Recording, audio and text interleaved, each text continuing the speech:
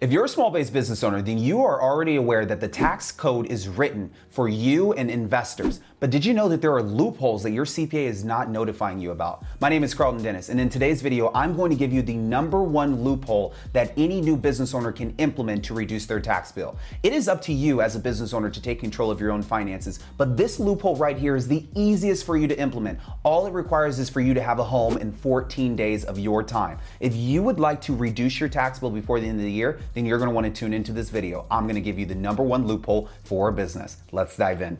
Now guys, I wouldn't be a great tax strategist if I didn't teach you the history behind this tax loophole. So follow me back to the 1970s. Back in the 1970s, in the city of Augusta, Georgia, many residents would rent out their homes to those who would attend the annual Masters Golf Tournament. You see, this annual Masters Golf Tournament was becoming so well known in Augusta, Georgia, that people from all around the United States would funnel into the city of Augusta. Many residents in Augusta, Georgia would open up their homes to these travelers, allowing for them to reside during this tournament. Well, one of the things that we have to look at is all of the income that these homeowners were taking on. If you're renting out your home, that's taxable income. And many taxpayers who had this situation come up were being penalized for renting out their homes.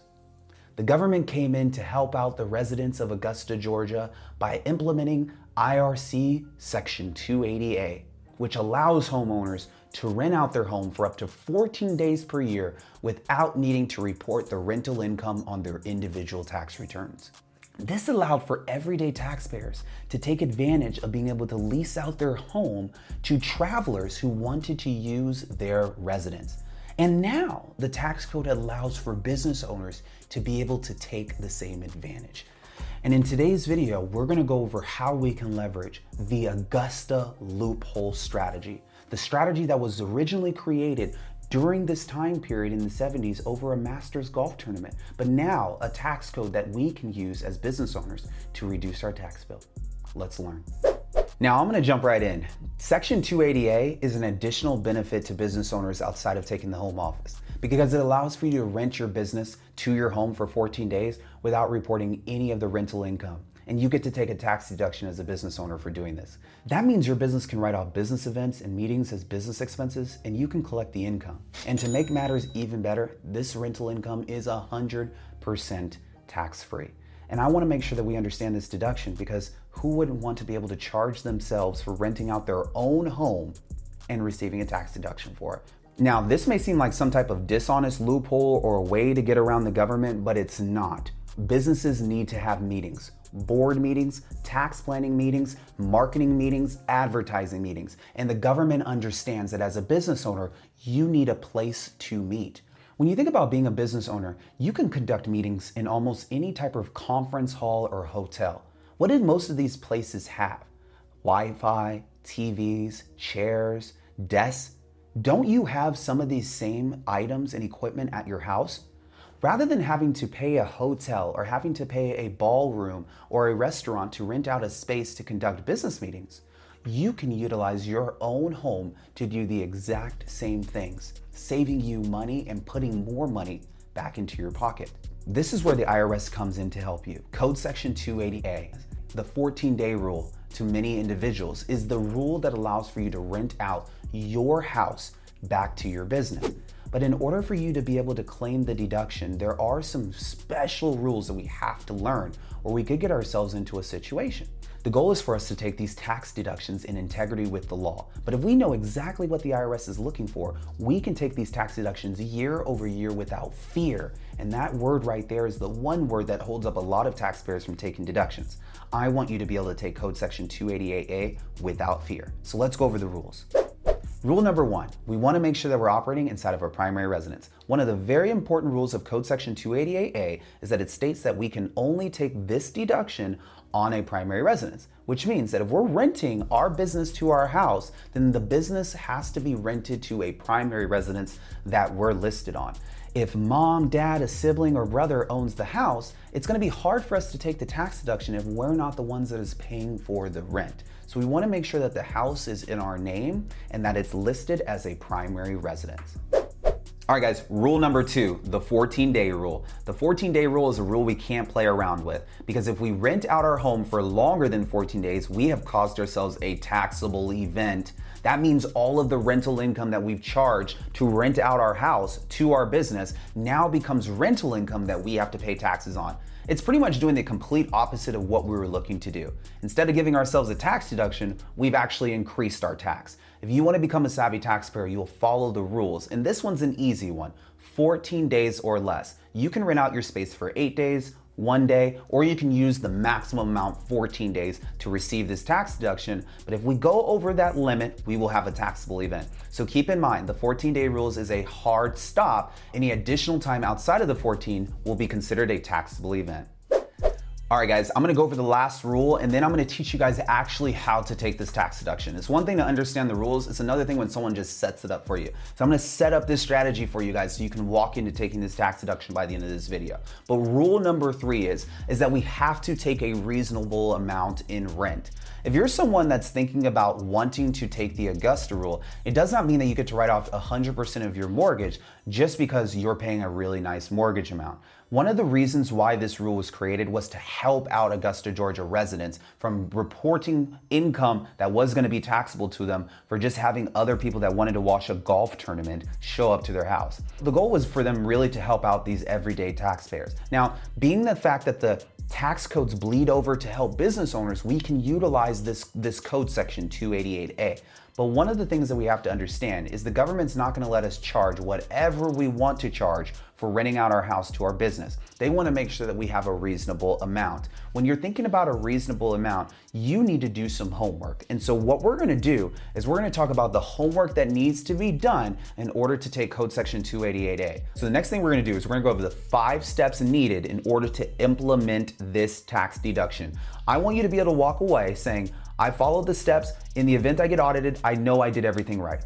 I followed the steps. In the event my CPA tells me I can't take this tax deduction, I know I did everything right, so I should still be able to take this tax deduction. You will walk away with the knowledge that the IRS has on this law, so you know if you qualify and exactly how to take it in integrity. Let's dive in. All right, guys, step number 1 is we need to find comparables.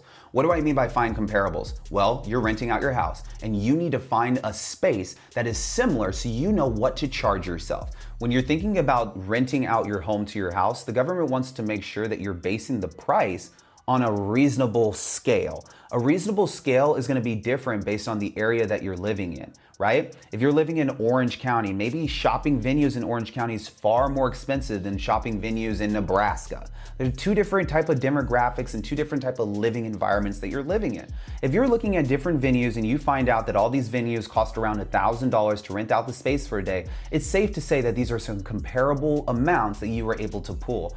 I, as a taxpayer, would want to have documentation showing that I was able to pull comparable amounts, whether I made phone calls and I documented those prices, or I was able to pull those prices offline. In the event I'm in an audit, I'm able to show the auditor that I pulled comparables to justify the fee that I was charging my business to rent out my business to my home. So step number 1 is find comparables in your area. This requires you to doing some shopping around online and making some phone calls to local venues.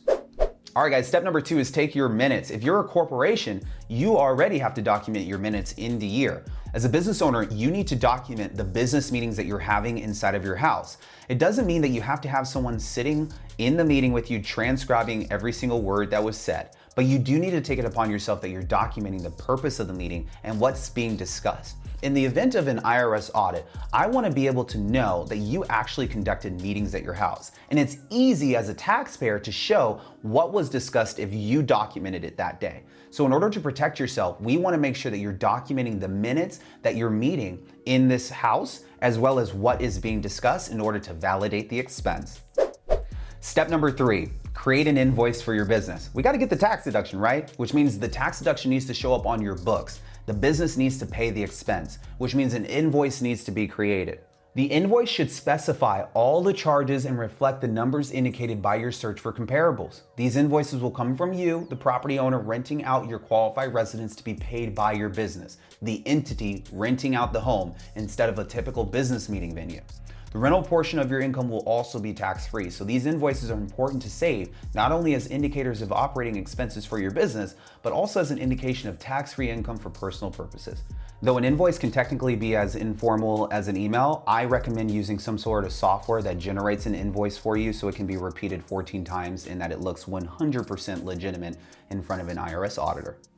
Step number 3, let's pay the expense. Paying the expense allows for us to actually receive the deduction. So we want to pay the expense, and the safest way to do so is writing a check. I prefer the check method because it's a paper trail to show the legitimacy of the transaction that we are taking on the tax return. And on the side of the business side, just like all of your other expenses, you will shoulder this expense in your business and receive a tax deduction from it against your adjusted gross income. So this is a way in which you can document the expense correctly and make sure that everything is being accounted for as a business owner.